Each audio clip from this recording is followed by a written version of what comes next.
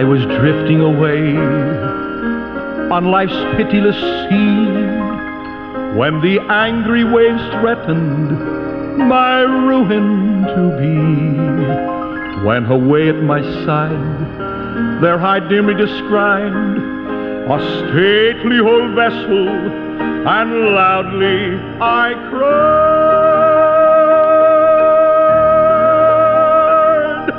"Ship ahoy!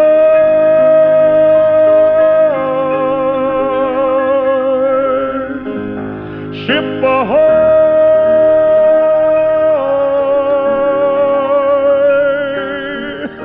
And loudly I cried, "Ship ahoy!" Once again, we say welcome aboard. It's good to be with you. This time, Brother Munn speaking. Our program here called The Mariner's Call with you once again. In the book of Luke, Luke chapter 24, we're going to find one of the first places we'll be turning to as far as the scripture is concerned. So this old mariner, by the grace of God, saying, it's good to have you to be there. If ever you think about, if you listen to some things on this program, maybe propose a thought or maybe a question. If you'd like to correspond with us, we're as easy as just the keyboard of a computer. If you have access to such, it's just FOMM, and then the period, and then ORG, foam.org. That'll bring you directly to us, and you can leave us a message and tell us that you listen to the program, some prayer request, something that we can do to help you. You can also call the station. They'll give you an address whereby you could write to us.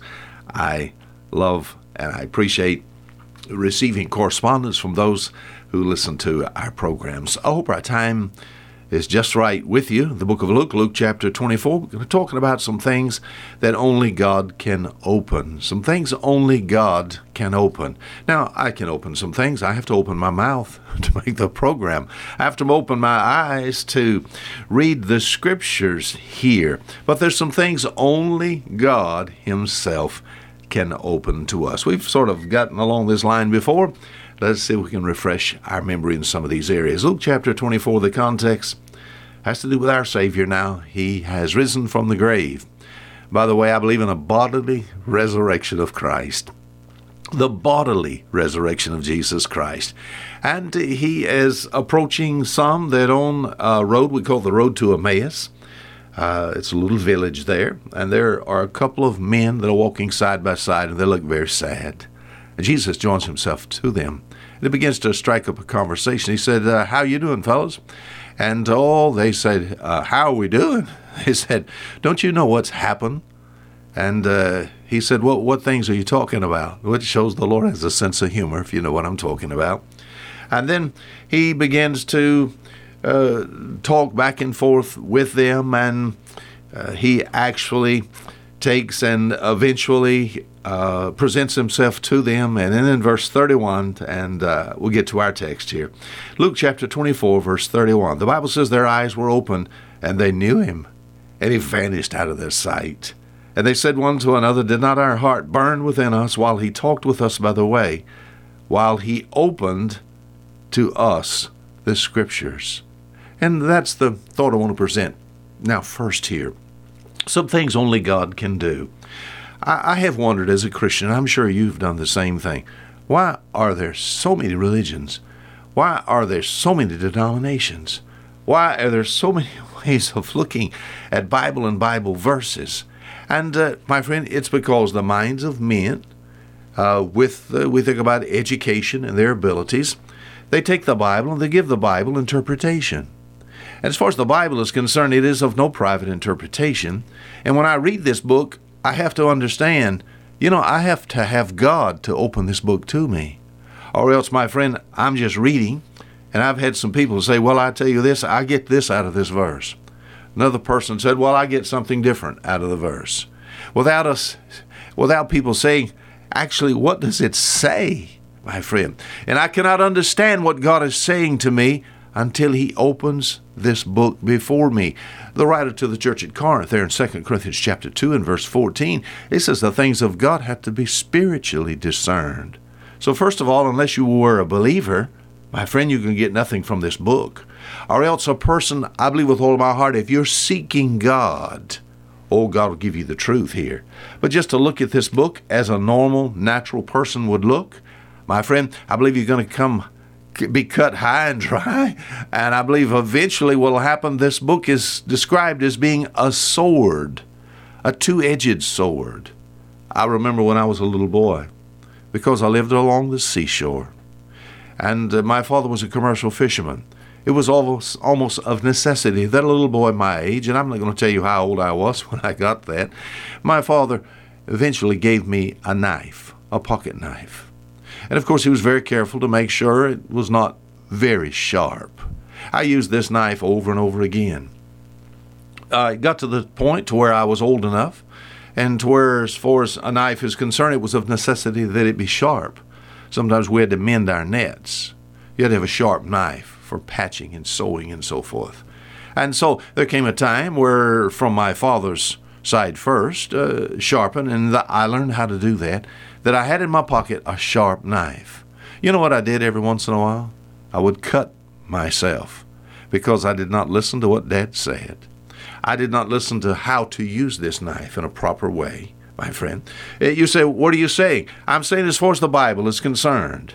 I believe we have so many religions and so many thoughts and so many beliefs about this book, and it's a product of people that have cut themselves. And you say, well, how do you what's the proper way, my friend? I have to come to this book, and I have to.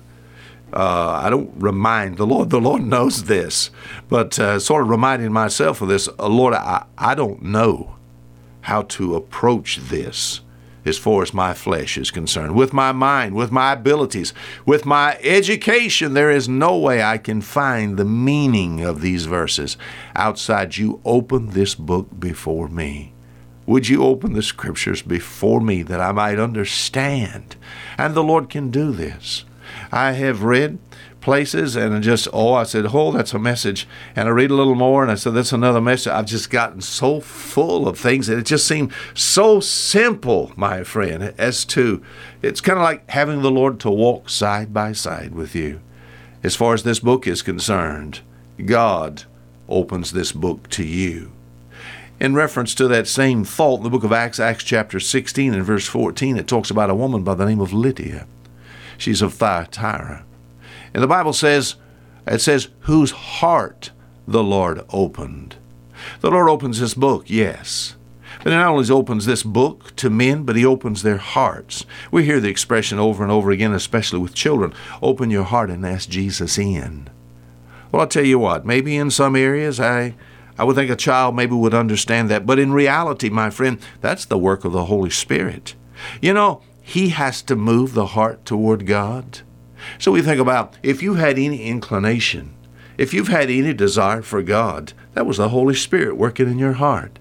In essence, it was God's Spirit that opened your heart. You didn't open your heart. It was God's Spirit that gave you this desire. The heart by nature runs from God. Do you understand what I mean? What is it? Jeremiah chapter 17, verse 9, it talks about the heart. It's good above all things. Is that what it says?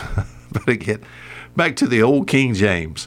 Here the Bible says the heart is deceitful above all things and desperately wicked. That's the natural man's heart. So if my heart's been moved toward God, it was the Spirit of God that did that. And the reason we say this is so God gets all the glory. If I know anything from this book, to God be the glory. If I can say by the grace of God, I'm glad to be saved. I'm glad to know for sure that I'm a child of God. That's to God be the glory. God gets all the glory.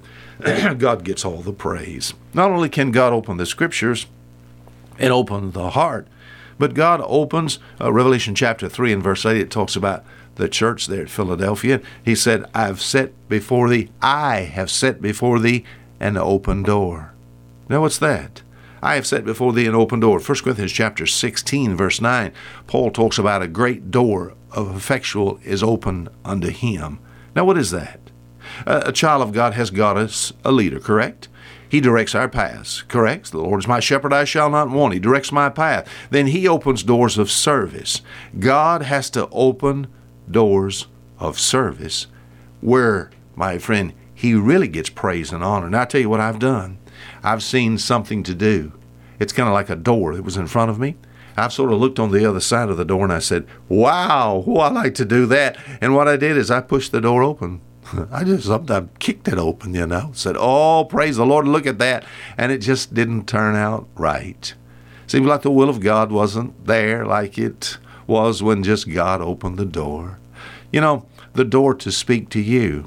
My friend, that's something that God opened. I appreciate the invitation of this station and all those who work and the local churches behind such. And thank the Lord for that. But it's God that opens the door of service before us. Not only does God open the scriptures, we can understand what's in this book. God opens the heart so we can be saved. God opens the doors for opportunities of service. But God opens, Malachi chapter 3? It says, if I will not open the windows of heaven and pour you out of blessing, that's for people that has given. We think about the windows of supply. How do I get that? I desire the windows of God's supply. Where God's hand, we're sort of eating out of God's hand. That's far better as far as supply is concerned. For everything that God has, the devil's got a counterfeit. So does the devil supply? Oh, yes, I've seen people, they finally came into some money.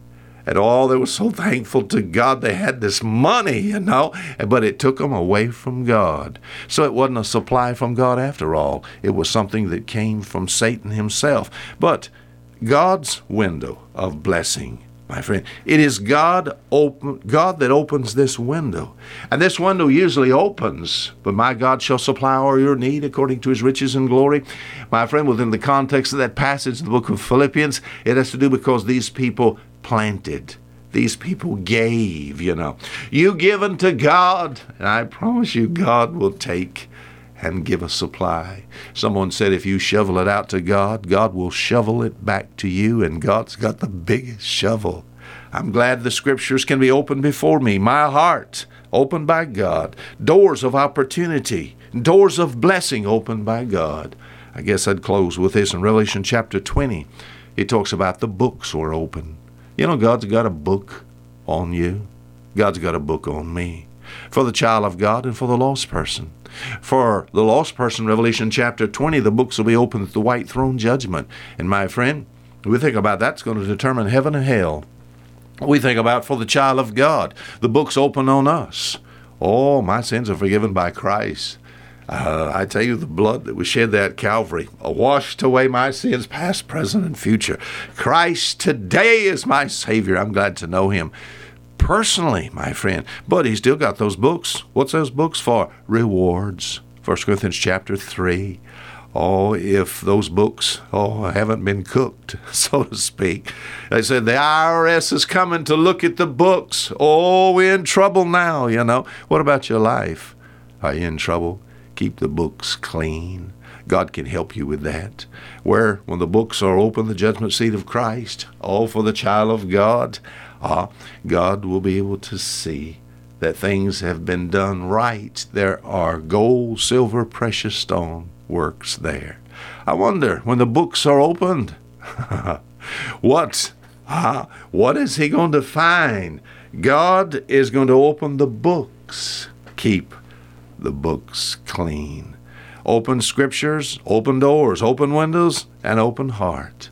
God does it all. To God be the glory. Great things he has done. Now until next week, Fisher Munn saying goodbye.